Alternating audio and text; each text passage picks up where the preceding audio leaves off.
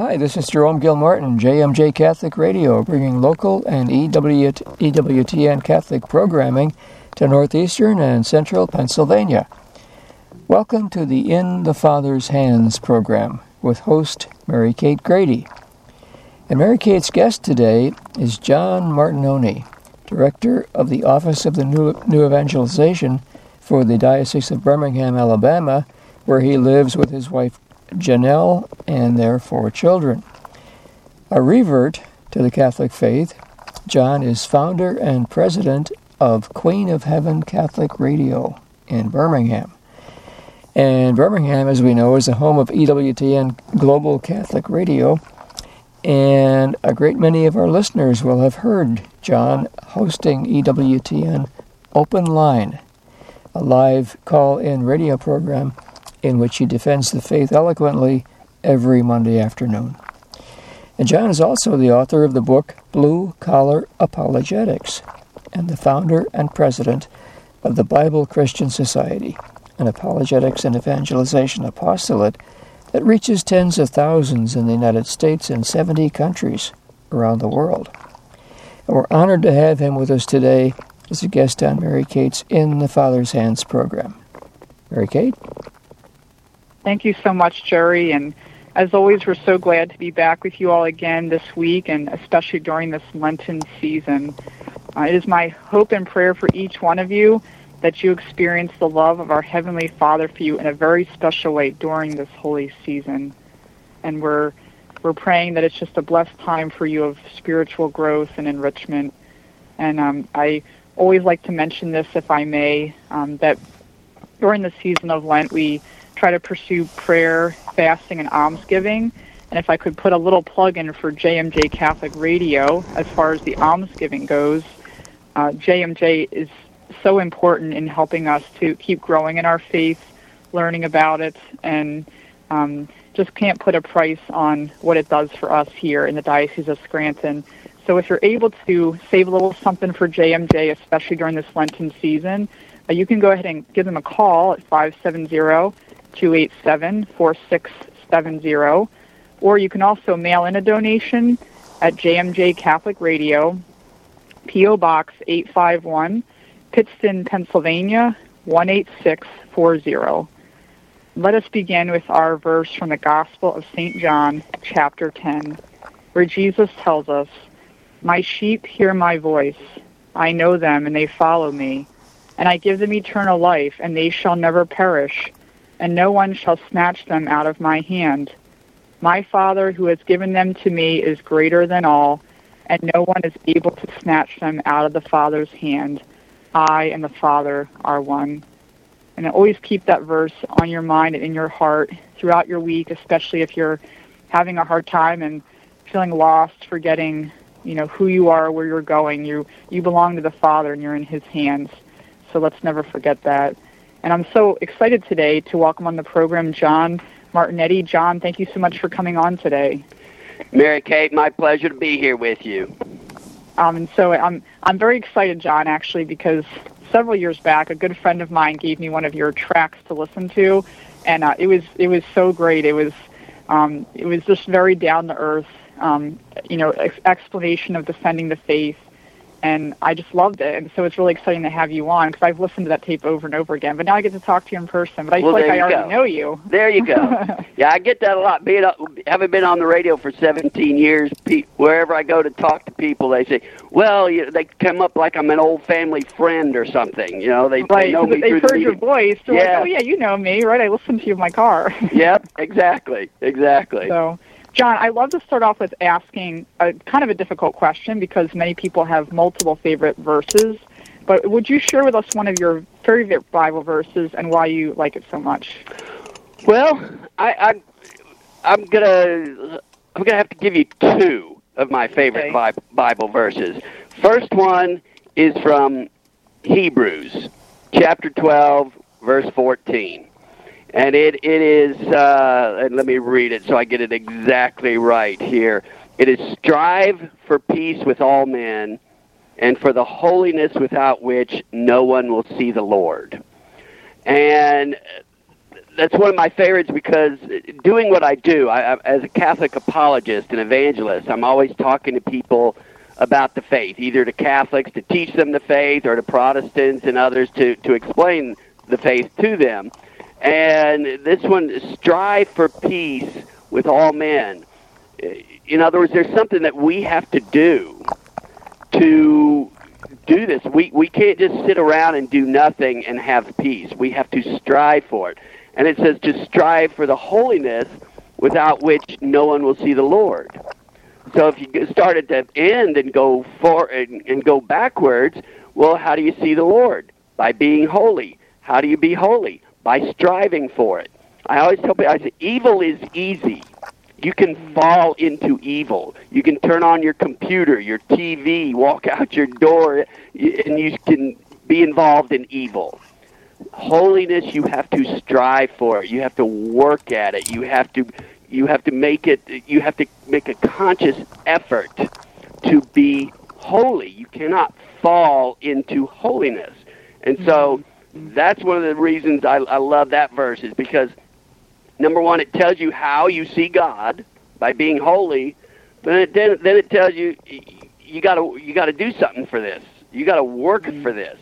And then the other verse that I wanted to mention is from John chapter 6, verse 51. Again, being involved with apologetics and evangelization, a lot of times Catholics know that, well, we go to John 6 when we're talking about the Eucharist, and Jesus says in verse 53 and following, eat my body, drink my blood, eat my flesh, drink my blood, my flesh is real food, my blood is real drink, etc.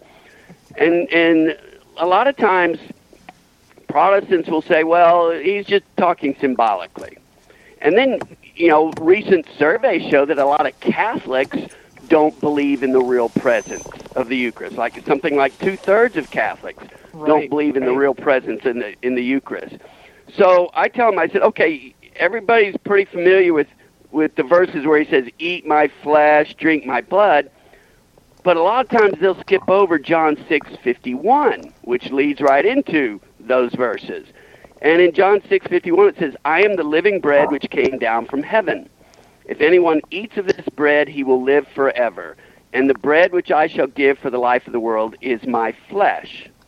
And so anyone who thinks that the Eucharist is not Jesus' real flesh and blood, and that Jesus is speaking symbolically when he says, eat my flesh, drink my blood, I asked God, I said, okay, let's look at the last few words here. He says, the bread which I shall give for the life of the world is my flesh.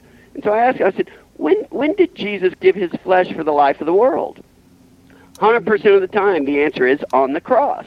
I said, okay, so was the flesh on the cross real or was it symbolic? And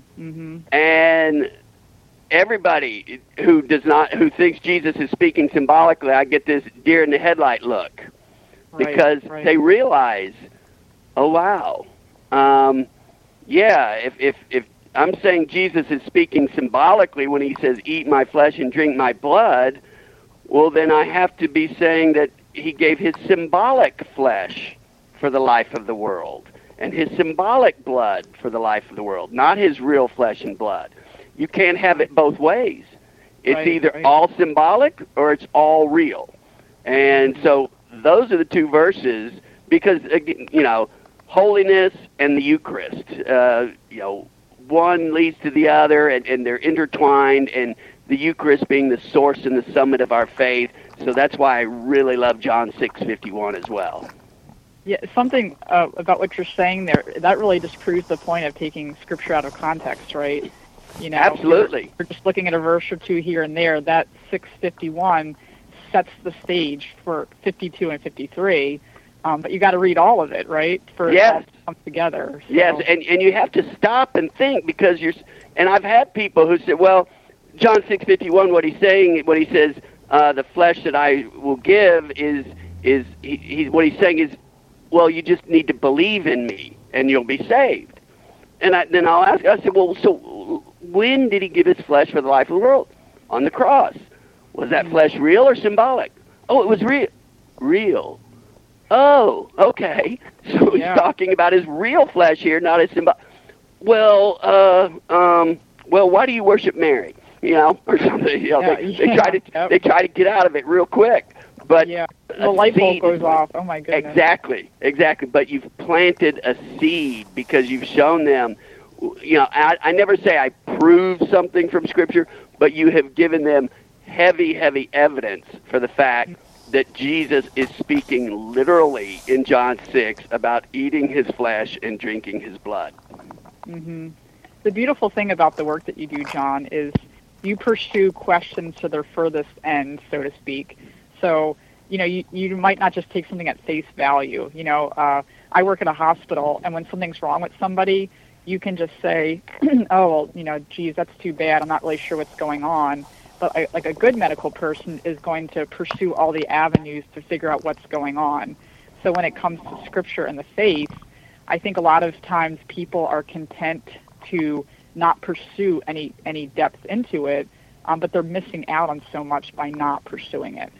Absolutely, and I tell them I was giving a presentation at a local parish last night, and I told them, I said, we have to ask questions of people who are questioning our faith. I tell them, I said, it's good to have your faith questioned so that you can go and examine your faith and figure out, why do I believe what I believe, and why does the church teach what it teaches? It's a good thing to have the foundation of knowing why. I tell people all the time, Catholics all over the place know the what of the faith, but they don't necessarily know the why. Catholics know that the church teaches contraception is wrong, for example. Right. How many of them could tell you why? Very few.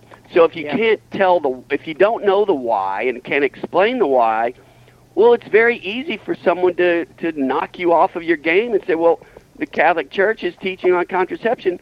It's not worth a flip because, hey, there's no reason for that. And if you don't know the reason, well, then you're inclined to, I don't need to believe that. Mm-hmm. And lose your faith as well. Exactly. It's the first step towards the door of the Catholic Church, going out the door of the Catholic Church. And so, the why is so important. So last night I was telling this group of people, I said, let's take a few verses and do exactly what you said. Let's take them out to their logical end. And again, here in Alabama, we're 3 to 4% Catholic, so we get tons of questions from Baptists, evangelicals, Church of Christ, and I love them. I love these people come up who are trying to save my soul. And I tell Catholics, I say, you should never get angry at somebody who's questioning your faith or even attacking your faith because they're trying to save your soul. And they're showing you the love of Jesus Christ by being concerned about your soul. Now, they're misinformed, and there's a lot of ignorance in what they believe about the Catholic Church, but they're doing it for the right reason, even if they have bad information. So always keep that in mind. So a lot of the stuff that I do is focused on Protestant theology. And so I told the Catholic, I said, let's go to one of what I call the pillars of Protestantism. Salvation by faith alone. That was Martin Luther's cry. We're saved by faith and faith alone. And so I asked the group last night, I said, do you think love has anything to do with your salvation? And everybody's nodding their heads. I said, well, okay, now think about it. What's the problem with salvation by faith alone? It leaves love out of the equation. Right. I said, you don't have to be a PhD in theology to figure that one out. Right. I said, faith alone means only faith saves you. So I told him, I said, you can literally, what that's saying is you don't have to love God. You don't have to love your fellow man. All you have to do is believe that Jesus died on the cross for your sins, and you're saved. And I looked at it, I said, do you think that's in tune with the Scriptures? and that's how easy it is to explain the faith and to understand the faith and to understand other people's positions in the faith. But like you said, you have to take it out to its logical conclusion. Right. Faith alone leaves love out of it, and that just can't be if God is love. Mm-hmm. Yeah, and speaking about love, I'm just kind of wondering here in your own life, John, how have you seen God's presence and His love in your life, how has He guided you? How has this journey of what you've been doing as an apologist, how has it led you closer to Him? How have you seen His presence in your life? Well, it's generally, and I would assume, Mary Kate, you probably agree with this, but generally when you're in the thick of something, you don't necessarily see God's hand moving and working in your life. But afterwards, you look back and you go, oh, wow, God was there, and He was there. I mean, He's there the whole way, but specifically you can say, wow, He really moved there, and wow, He really did something there. But there's a few times where I could say, well, I was out of the faith. I grew up Catholic, but never really learned my faith as a kid. Went off to college and left the faith when I went off to college. And I was out of the faith for 13 years. And what started me back to the faith was I had been working in the defense industry as a cost analyst. Finance is my background. And I decided I'm going to leave the defense industry, go back to school, and get a PhD in finance. And so I went for a year to the University of North Carolina to work on this PhD. I did 1 year, didn't like it, and left. But the very first day I was on campus, I was assigned an office because I was a graduate assistant. I was going to be teaching a class. Well, this office was a huge room they called the bullpen, and 13 people had their office in this big open room. So I just randomly picked a desk that was backed up against a bookshelf, and I literally started going down the bookshelf because it was all these old books on there from finance, economics, statistics that previous students had left behind. So I go down, I pick out a few books. Well, maybe this will help me with this class. Maybe this will help me with that class. The bottom two shelves are blocked by the desk. And this was this old 1940s solid oak desk. It weighed a ton. So I with great effort, I moved it out a couple feet from the bottom two shelves. And there was one book on those two on the two shelves. And it was covered with a layer of dust probably 3 or 4 inches thick. So it had been there for years. And I scraped the dust off, and the book was called The Normal Christian Life, a little paperback book. It was by a Methodist minister, Chinese, Watchman Nee. You know, like I said, all the other books are economics, finance. Here's The Normal Christian Life. So I thought, that is so odd. So I took it home. I said, well, I'll read it. You know, and I read it that night. It's only about 110, 120 pages. The whole book was on the letter of Paul to the Romans. Okay. And I thought, wow, that was pretty good. I want some more of this. So I walked into the bookstore on campus the next day, went into the Christian section, not knowing what I'm looking for, not having any clue, because like I said, I've been out of the faith for 13 years and was never really catechized in it in the first place. And this book catches my eye, and I said, well, I'll get this one. It's called Mere Christianity by C.S. Lewis, you know, which is Christian apologetics. Right. Well, I read that book, and that started me on the path back to the Catholic faith.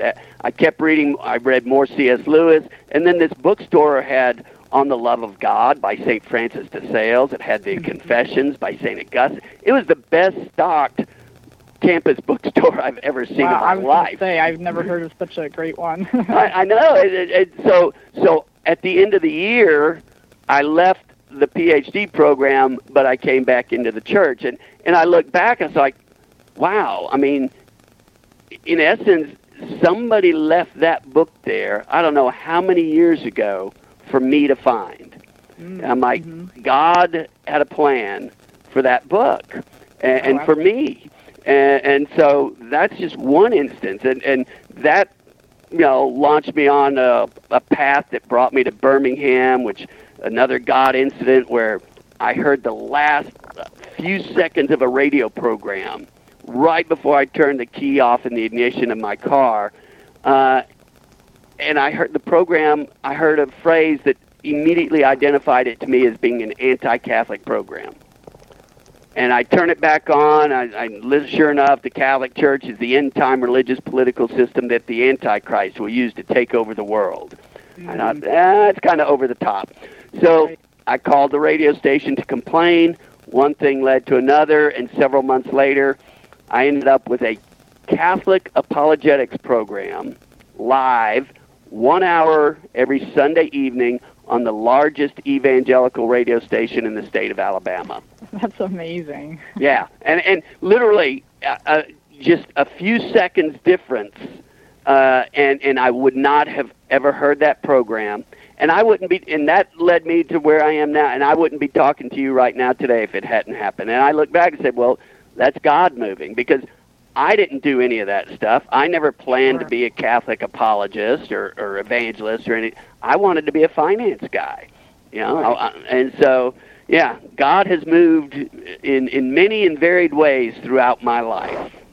You know, it's funny, when you mentioned way back in the beginning of the program about how we have to struggle for holiness, we don't fall into it, and I was thinking about the irony when you found that book, you had to move that heavy desk. You know, there's always a little bit of work there for holiness. Yes, yes. You had to work to find that book. Yeah, that desk was heavy. I can still remember today. I mean, solid oak. It must have weighed 300 pounds. It was massive. So, but I like that. I like what you did there. Yeah, no, and so as you being a Catholic apologist, what would you share with us? Like maybe say for somebody that's maybe kind of like in a similar spot to you. They were raised Catholic, but they weren't really taught the faith. They don't have a deep understanding of the faith, and maybe they want to do certain prayers or read a book that can really help kickstart them in the right direction. Do you have any recommendations for that? Well, what I did is a couple things. If you have questions about your faith, or you're wondering, well, why should I do this? Why should I? There's a book out there, and depend on your personality. Some people like to hear stories. Some people, so they're heart people. Some people are head people. I want things explained to me. I want to be able to research. And so for the heart people, there's a book out there. It's a collection of conversion stories called Surprised by Truth, put together by Patrick Madrid. And each chapter has a different conversion story, a different person, and they're struggling with a different article of the faith. Like one person might be struggling with, what's all this stuff about Mary? So there's that conversion story. Another person, what was keeping them out of the church was, well, what's this with the Pope? Why do I have to listen to this guy in Rome? What's going on with that? So it's that conversion story. So there's that book. For people who are maybe they're Catholic and they say, yeah, I'm going to stay Catholic, but I don't really understand some things. If I may engage in some shameless self-promotion, I've got a new book out recently. Go right ahead. It's called Blue Collar Apologetics. Okay. And the subtitle is How to Explain and Defend Catholic Teaching Using Common Sense, Simple Logic, and the Bible. And each chapter is again, it's on a different topic. One on Mary, one on the Pope, one on purgatory, one on the Eucharist, one on confession, etc. And it just uses the Bible, common sense, simple logic to explain these things. And so, and you can get that at EWTNRC.com, which is EWTN's religious catalog. So EWTNRC.com, and it's called Blue Collar Apologetics. For people who are more prayerful, there's two books that are just absolutely powerful. Like I said, I got, when I was searching and on my way back to the faith that year at North Carolina, the Confessions by St. Augustine. Yes, it's just a beautiful story of a man who he knows something is missing in his life, but he's not sure what, and then slowly he finds his way back to God. God, he feels God drawing him, but he's so human because there's the one passage in there where he says, God, his prayer was, God, make me holy, but just not yet. I still have some things I want to do. It's like, how typical is that? Yeah, absolutely. Don't take my fun away. Yeah, exactly. And then he realized once he became holy, once he found God, that it's so much more joyful with God than anything you can do without God. And then the other book that I found that just absolutely blew me away was Thomas à Kempis, The Imitation of Christ. And I love that book because the chapters are 1 or 2 pages long. And so you can read the chapter in the morning and think about it and, just kind of let it sink in as you go out throughout your day, and then read it again that night before you go to bed.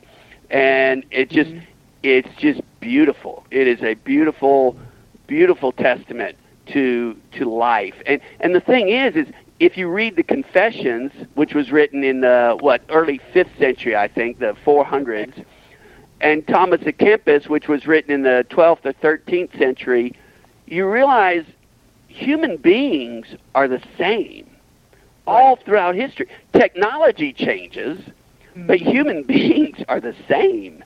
And we have the same struggles, the same desires as people 500 years ago, 1,000 years ago, 2,000 years ago.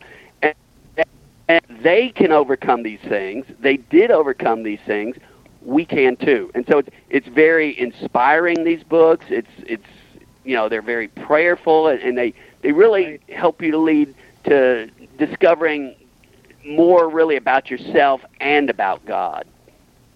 But John, thank you so much for coming on. We're actually almost out of time here, but I really appreciate having you on and sharing those stories, of God's providence in your life and your favorite scripture verses. And, if people wanted to contact you maybe with questions, John, how could they do that? They can go to my website. It's BibleChristianSociety.com. Don't get them mixed up, because Christian Bible Society is a completely different website. BibleChristianSociety.com. There's a contact us page, and I have people sending me questions all the time. Or they can sign up for my email newsletter. I've got about 50,000 subscribers now. It's absolutely free, and you can do that at that website as well, BibleChristianSociety.com.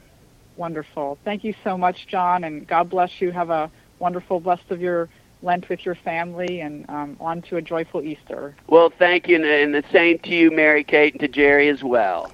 Thank you so much. God bless John, and God bless you all. We'll be with you again soon.